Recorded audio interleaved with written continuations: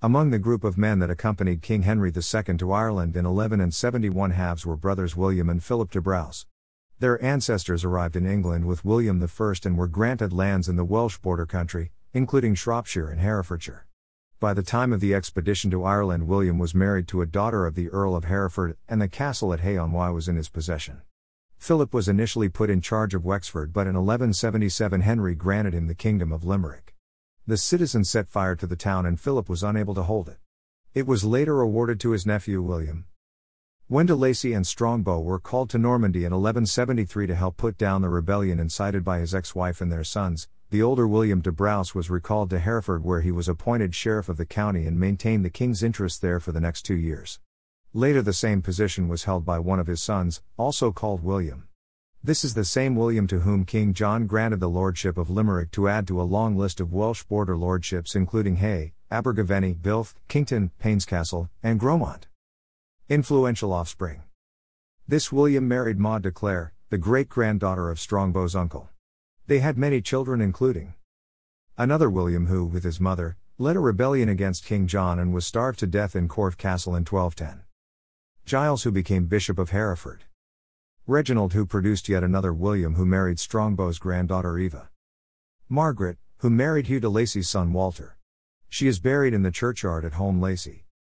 Pursued by the king. The story of William Jr. and his mother's dispute with King John is worth retelling here because much of the action takes place in Hereford and Ireland. The precise cause of the dispute is not clear.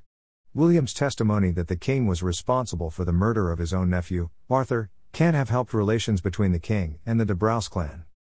Whatever the cause, the outcome was that the king brought troops to the Welsh border where he stripped the de Brauses of all their castles. The 55-year-old Maud, who a dozen years before had held off a Welsh army besieging Painscastle, fled with her son to Ireland to seek shelter with her daughter and son-in-law in Trim Castle. John sent an expedition to Ireland in order to apprehend the pair. They escaped but were captured on the Antrim coast whilst attempting to sail for Scotland. After a brief incarceration in Carrickfergus Castle, they were taken first to Windsor Castle and finally to Corfe Castle in Dorset, where both starved to death. Maud's husband disguised himself as a beggar and fled to France, where he died shortly afterwards. Corfe or Windsor.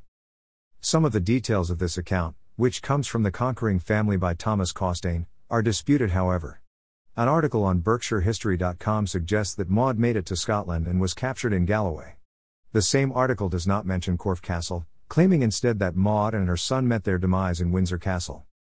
Margaret founded the Hospital of St. John at Ackenbury in Herefordshire in her mother's memory. By then her husband Walter de Lacy had become Sheriff of Herefordshire, and it was to him that King John sent the instruction ceding land at Ackenbury for the purpose 6 years after Maud's death.